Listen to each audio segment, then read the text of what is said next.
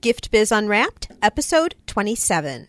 It's brought in a huge stream of revenue for us that was so easily implemented. Hi, this is John Lee Dumas of Entrepreneur on Fire, and you're listening to Gift Biz Unwrapped, and now it's time to light it up.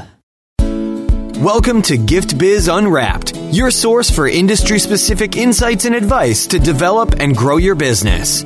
And now, here's your host, Sue Monheit. Hi there, I'm Sue, and welcome to the Gift Biz Unwrapped podcast. Whether you own a brick and mortar store, sell online, or are just getting started, you'll discover new insight to gain traction and to grow your business. And today, I'm joined by Jane Wagner. Jane's background includes over 25 years in advertising media. She began working for advertising agencies and then moved into the print and digital advertising sales position for national magazines, including Reader's Digest, Good Housekeeping, Harper's Bazaar, and Bon Appetit. The work life was intense and called for frequent travel. How many of us can relate to that? After having been in New York City on 9/11 and then facing cancer 3 years later, fortunately diagnosed early, her desire to find a better life balance became a priority.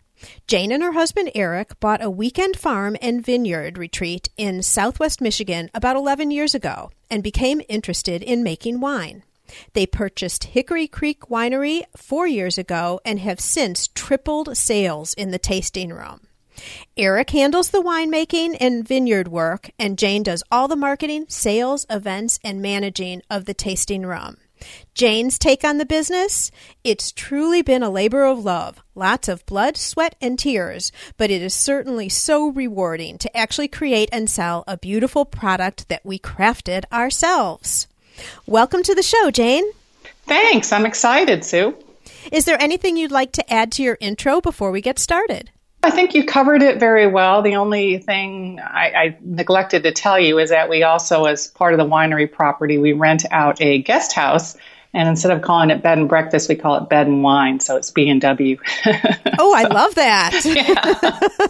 As our listeners know, we like to align the conversation around the life of a motivational candle. The light shines on you while you share your stories and experiences. So, Jane, shall we, I'm not even going to say light it up. Shall we drink and light the candle at the same time? How about that? Sounds wonderful. Yes.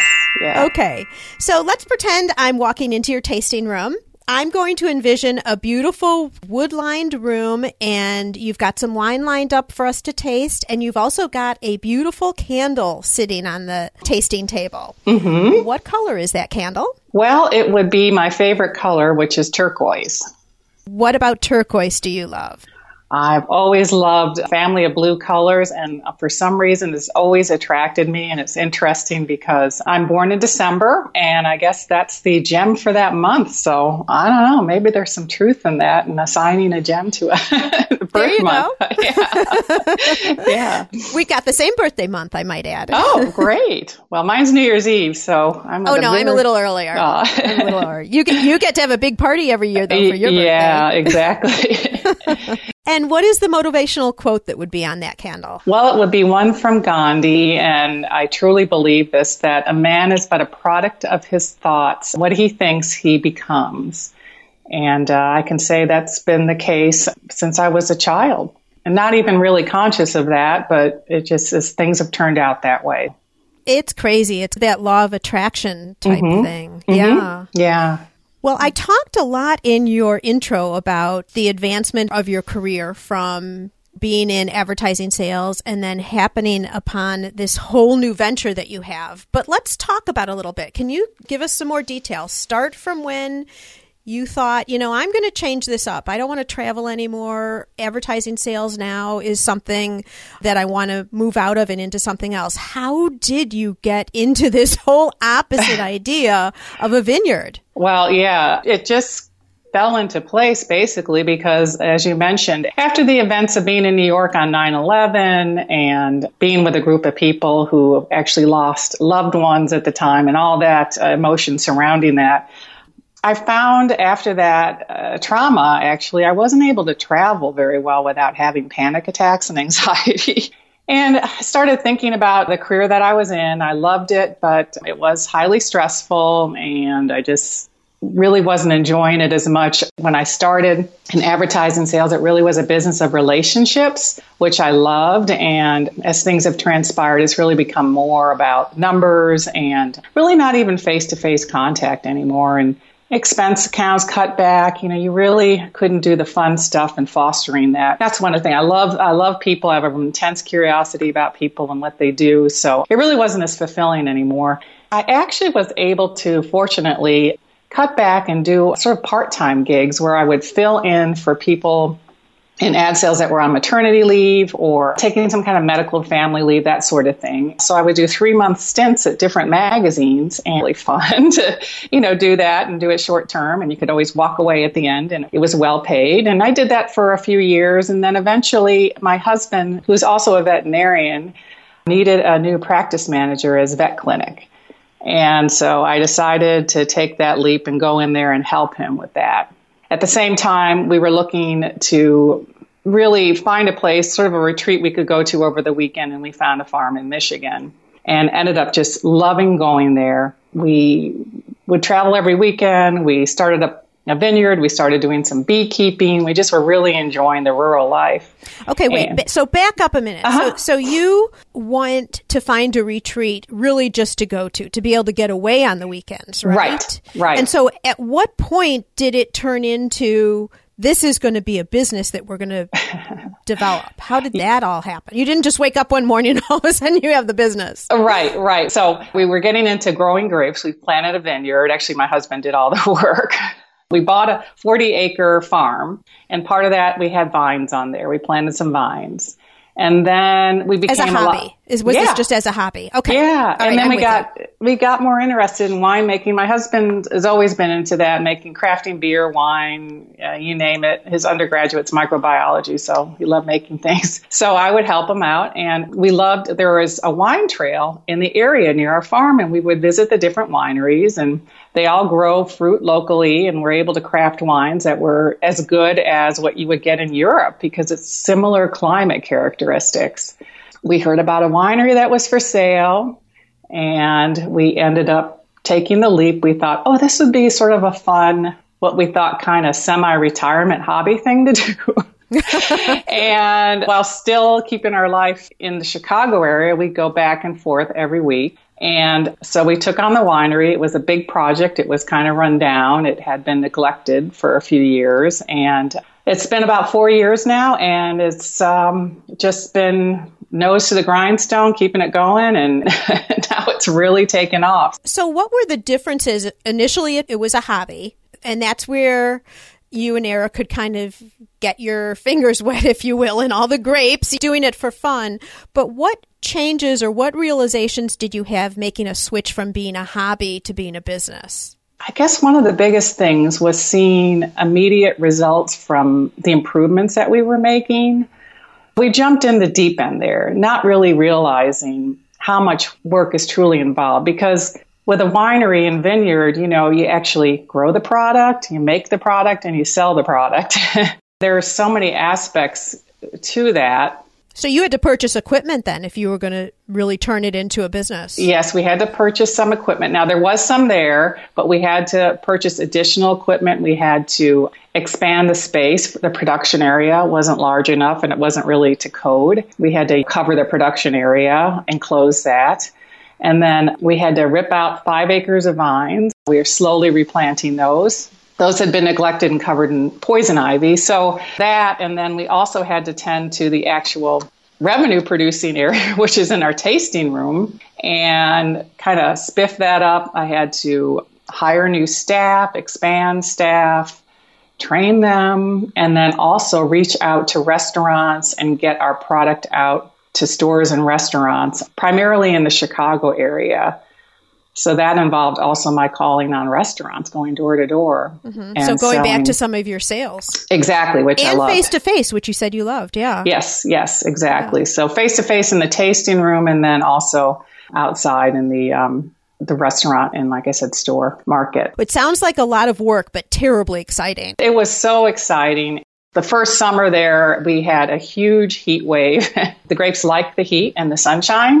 So we had a tremendous harvest. So the first year was just a whirlwind of activity, excitement, the big harvest. And my husband loved that, crafting all the different wines. And then in subsequent years, we've had challenges because of this polar vortex that came down over the Great Lakes, that we've lost a lot of vines, and it's very heartbreaking, and we've been exposed to what it's truly like to be a farmer and not be in control. So what did you do about that? That leads perfectly into my next question, in that when you start a business, you think you can lay everything out and it's going to be absolutely perfect and everything's going to run according to plan and all of that. Yeah. And as we certainly know about farming, which is what winemaking, of course, is you're alluding to, there are those struggles, weather that you cannot control. So what did you do about that? Well, you just have to be incredibly adaptable. You figure out ways around it. Now, we were fortunate. We took a gamble in our first 2 harvests. We harvest as much as we could. We do source grapes from local vineyards.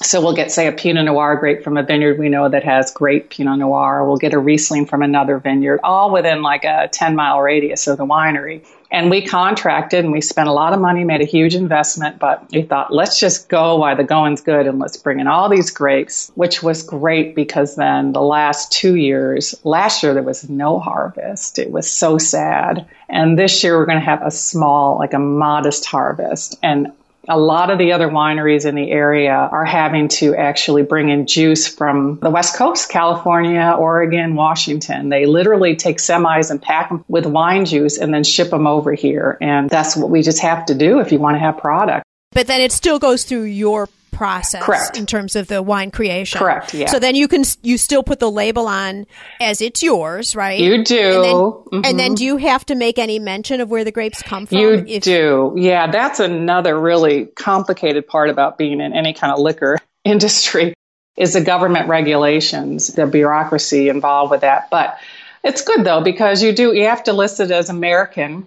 So you don't source your local, what's called American viticulture area, which is our Lake Michigan shore in Michigan.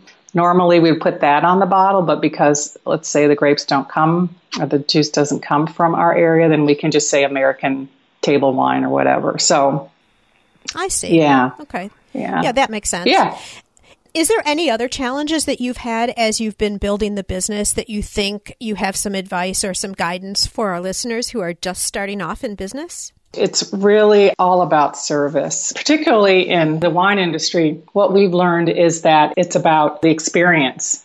It's not necessarily serving up the best wine or intimidating people, say, when they come in, like, oh, we got the finest wine.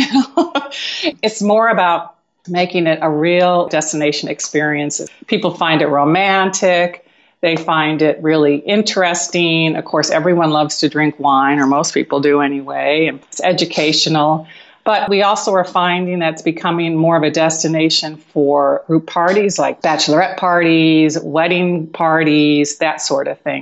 I learned early on it was all about hiring staff for their personality and not necessarily for their knowledge, because you can train people, but you can't train personality. Oh, that's a really good point. And so what are you looking at as you go through the interview process? What are your signals that this is a go or a no-go? A lot of it is that people that seek us out, the best hires that I've had are people that have come to me and said, well, I want to work here. I love wine. This is what I want to do. And I make sure, okay, you love wine, but have you worked in the service or hospitality industry, that sort of thing. It's a very demanding job. You have to be up for 6 hours, and sometimes it can be difficult. People sometimes are a little overserved. You're legally bound to make sure you don't serve that person any more wine. And, sometimes it's tough. I mean, I've never been a bartender, but you have to be on and keeping them happy, but also towing the line that they don't get overserved and that sort of thing. So it's someone that's going to be very energetic and also very positive and definitely love people. When we first purchased the winery, there were a couple staff people that were there from the old regime that we kept on. And one of the salespeople was a little bit, I'd have to say she was burnt out. She was moody and she was sort of impatient and intolerant. And I read all of our reviews. I think that's very important to go to Yelp and TripAdvisor and get the feedback, get as much feedback as you can. And a couple times people were mentioning that. So we talked to this employee and she decided that, yes, maybe it wasn't the best thing for her.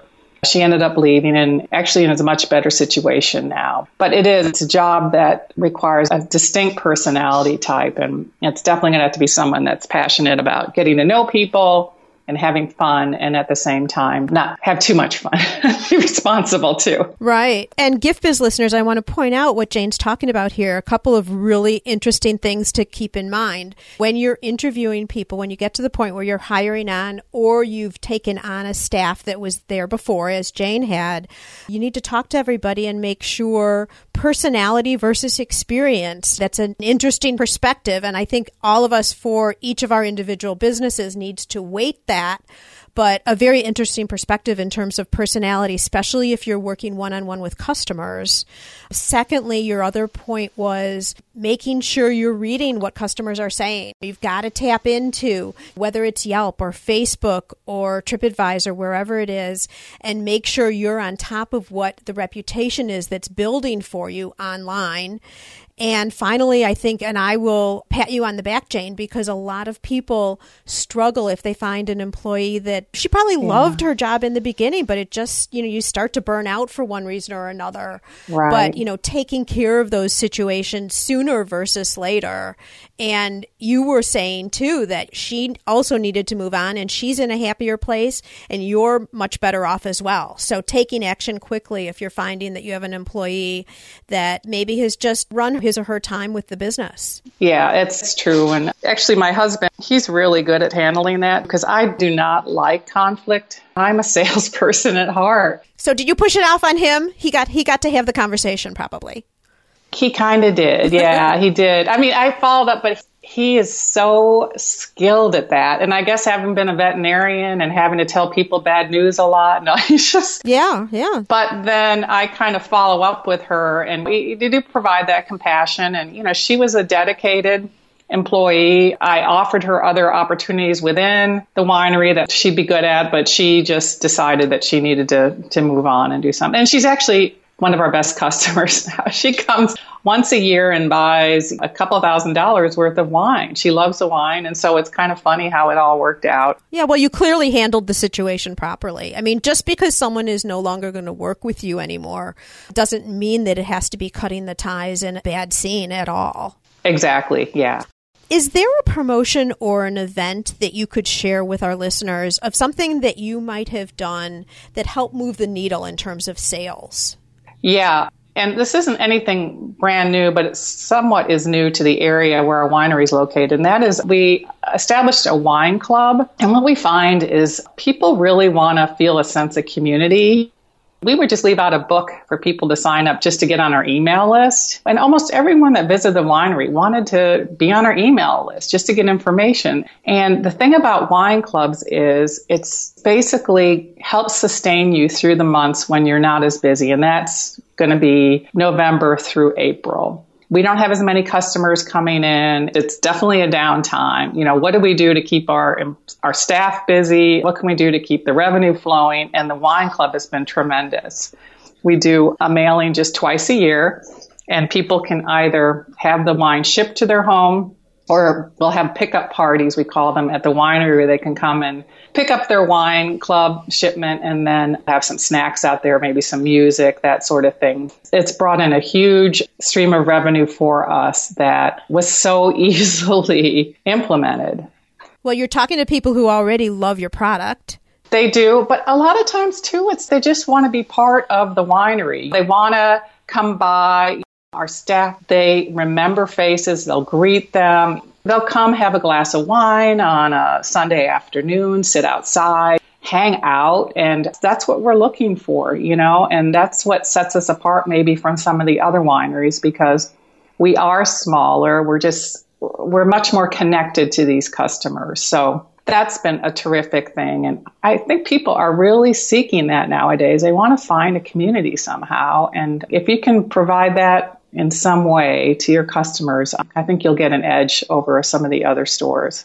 And it's so easy nowadays with database and social media and all of that too. So Sure. No excuse not to. Sure. And it also makes your customers feel special. They get to be included in this group. And then do you offer them any product discounts? Yes. Oh, yeah, we definitely do. There's the incentives. We offer discounts depending on how many bottles of wine goes with their shipment, we call it, or pickup. And then also we built a private members lounge. We renovated an area upstairs so people can go hang out. We've got leather couches there and sort of a rustic farmhouse look. And so when it gets really busy in the tasting room, the members can go to a separate area and have a quiet glass of wine or chat with some of the staff, that sort of thing.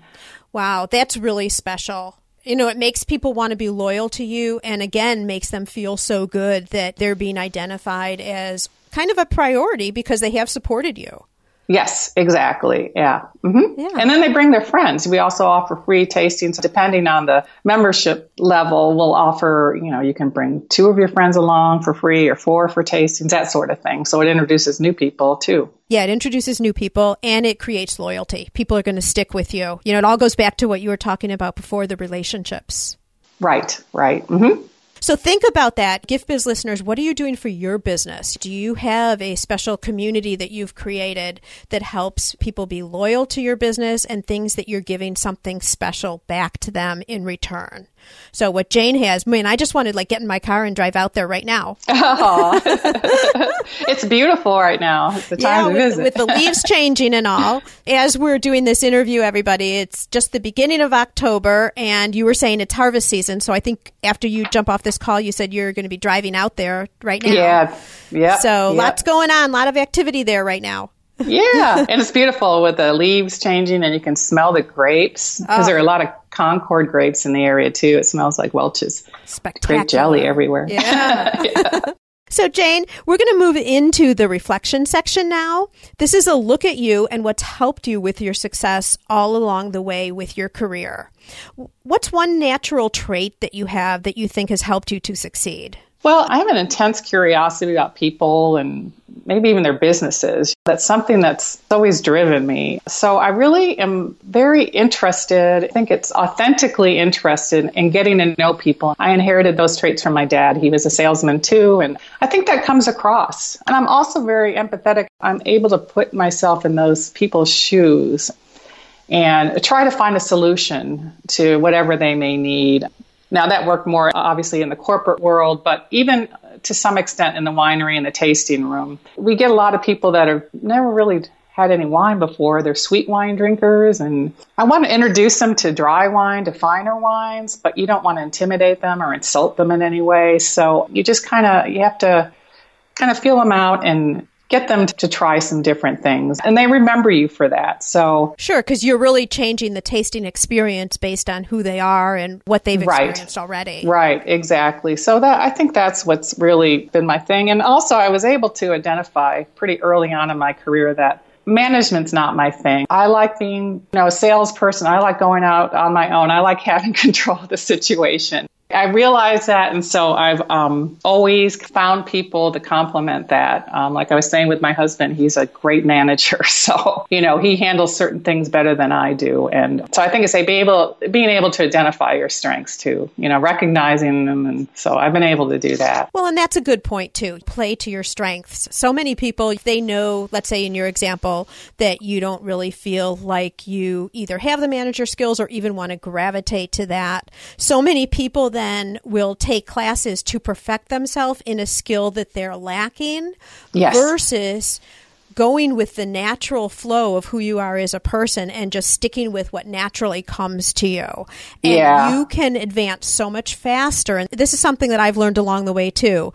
You advance so much faster if you just take advantage of your natural traits versus your own natural traits versus trying to build up what are less than natural for you. Because not everyone can excel in everything, of course. So that is so true, because everyone feels like, I've got to learn how to be a better manager. And I struggled with that for years. It just wasn't in my makeup. I try to lead by showing. I try to set a good example, and that's the way I manage things. Really great point. All right. And so, Jane, what tool do you use regularly to help you keep productive or else help you keep your balance, your life balance? technically speaking, I love Google Calendars and I love the Google Drive because I'm in different places all the time. I'm in Chicago, I'm in Michigan, I'm traveling, whatever. And I like being able to access all that information and share calendars, setting up group appointments at the winery, that sort of stuff with our staff. So we're all on the same page. And how long have you been using that platform? Probably like 3 years now. When we first started, we had it like handwritten in a notebook, and then I'd have to call my tasting room manager and say, what's on the books for this? And I'm like, this is ridiculous. Why am I doing this? So yeah, we got into that. And then my college degree was actually in art, graphic design and painting. And for 25 years, I did nothing, or almost 30 years, nothing with it. And now I'm finding that it's really important that I get back to that. So I'm enjoying painting again. I've done yoga for 30 years. I just feel like in order to have that freedom and creativity in your life too, just to get a better perspective. Steve Jobs always talked about how we'd do walking meditation, and I never really realized it till I read his book, but that's kind of what I do too. I'll go on long walks and just reflect on things, and I'll go through stuff in my head, and it's just sort of a good way to sort things out, I find. So what you're saying is it's not all about the wine. Got to be about some other things as well. I drink too much wine. Yeah, I love wine. Everywhere I go, I have to have wine. I have to try it. That's great too. But yeah, you got to definitely keep tabs on that. Yeah, for sure. For sure. Yeah. So what book have you read lately that you think our listeners would find value in? Well, a lot of the Malcolm Gladwell books. His latest Outliers is interesting. And I know that you've talked about that on other podcasts. Back when I worked in advertising sales, a lot of times we would read those books to help educate ourselves. But one book that I find is it's very practical and it's fantastic for service is Zingerman's Guide to Giving Great Service. And Zingerman's is a deli in Ann Arbor, Michigan, and it has been known for years for its incredible service. And they've been very successful and branched out to catalog work. They sell stuff nationally, now internationally, even through their catalogs. The fellow that started it is actually sort of a motivational speaker or a speaker that goes around and helps train people on giving great service. Someone suggested this book to me when I first bought the winery because I was kind of struggling with, I knew what to do because intrinsically I know how to provide great service, but how do I train others? Like practically, what do I do? And this book offers step-by-step advice on how to train your staff. And in retail situations like ours, it's so critical. Mm-hmm. One thing he talks about is the 10-second rule, and this is so true. When someone walks in the door, no matter how busy you are, whatever, you look up and you establish eye contact with them. You nod your head, you greet, you say just a second, whatever. But you don't let anyone walk in and not provide that greeting within 10 seconds. It's critical that you let people know that they're welcome when they come in the door. And I especially find that in the winery, it's true, because people sometimes are intimidated. They don't know what it's all about. So right, because that way you can at least make them feel a little bit included, even if you're in the middle of something. You've acknowledged their presence. Exactly. I mean, how many times have you gone in a store and maybe someone's not looking at you, they're on their cell phone or texting? It's a horrible feeling when that happens, and all I can think is, boy, I wish I could talk to their manager or the owner. They would die if they knew what was going on right now in their store. Yeah, or, someone then feels inferior because if you're paying attention only to the people that, let's say, you're serving wine to and don't even acknowledge them, it's like, well, what am I? I mean, I've walked in here too. Things like that, and also about how to hire good people. Yeah, sounds like a great book. Oh, it's so good. It really is. And it's a great deli, too, if you ever get over to Ann Arbor, Michigan. Well, there you go. A little plug for them, right? Yeah. Well, I happened to be there. We were over in Niagara Falls, and we drove back through Detroit area. And I said, you know what? I'm going to stop in Ann Arbor and go to Zingerman's and test and see how their service is lately. And sure enough, they were fantastic. So... Well, good to hear that. They're following their own advice then. Yeah. Well, Gift Biz listeners, just as you're listening to the podcast today, you can also listen to audiobooks with ease. I've teamed up with Audible for you to get an audiobook just like the one Jane is recommending for free. All you need to do is go to giftbizbook.com and make a selection. That's giftbizbook.com. All right, Jane, I'm sad to say that our time is beginning to wind down. We've arrived at the Dare to Dream question. I'd like to present you with a virtual gift. It's a magical box containing unlimited possibilities for your future. This is your dream or your goal of almost unreachable heights that you would wish to obtain. Please accept this gift and open it in our presence. What is inside? Well, I have to say more time. It's not the most original thing, but there's so many things I still want to do, and I really want to travel the world. I want to explore. I really want to do something to improve the world somehow. I know making wine and selling it's something that's good, but I've always volunteered, and somehow in my next iteration, I really want to do something to provide more service to people or animals in need. So my husband and I talk about that. That's a little bit further down the road, obviously. Well, it sounds like you've targeted into a category. Yeah, exactly. So you just keep your mind open and, see what presents itself as you move on. Who knew that you were going to have a winery 20 years ago? Exactly. Yeah. I kind of roll with it and see what happens. But I feel like if you follow your passions, and you really love what you're doing, it's going to be a success. But there's also that part you feel like you really need to give back. It's really important. Somehow I want to work towards that in a way too. Yes, I agree. So how can our listeners get in touch with you at the winery or also at the home that you rent out? We do have a website, which is hickorycreekwinery.com. And you can get all kinds of information on the website as well as link to our VRBO. It's HomeAway VRBO. I don't know if everyone is familiar with that, but that's a vacation rental by owner, they call it, home rental site, and get even more details there. And the winery is in Southwest Michigan. We're about an hour and a half from Chicago, so right around the lake. And we also are on Facebook, and we're on Twitter. We're open daily right now. In the wintertime, though, we do cut back our hours just because a lot of people don't want to travel in all that snow. Well, it's a beautiful time to visit with the leaves changing colors. It's a nice drive if any of you are located in the Midwest and want to get out and do something a little bit different. And if you didn't catch all of the contact information, you can jump over to Jane's show notes page on giftbizunwrapped.com. There we'll have some of the detail of the conversation we've had, as well as all the detail of how you can contact her. Thank you so much, Jane, for the valuable gift of sharing your journey. It's such an exciting moment that you're in because your winery is still so new and developing. May your candle always burn bright. Oh, well, thank you very much. And thanks for the opportunity. I really appreciate it. Learn how to work smarter while developing and growing your business. Download our guide called 25 Free Tools to Enhance Your Business and Life. It's our gift to you and available at giftbizunwrapped.com/tools. Thanks for listening, and be sure to join us for the next episode. Would you like to be on the show? Or do you know someone who can provide valuable insight from their experiences? If so, we'd love to hear from you. All you need to do is submit a form for consideration. You can access the form at giftbizunwrapped.com/guest. That's giftbizunwrapped.com/GUEST. Today's show is sponsored by the Ribbon Print Company. Looking for a new income source for your gift business? Customization is more popular now than ever.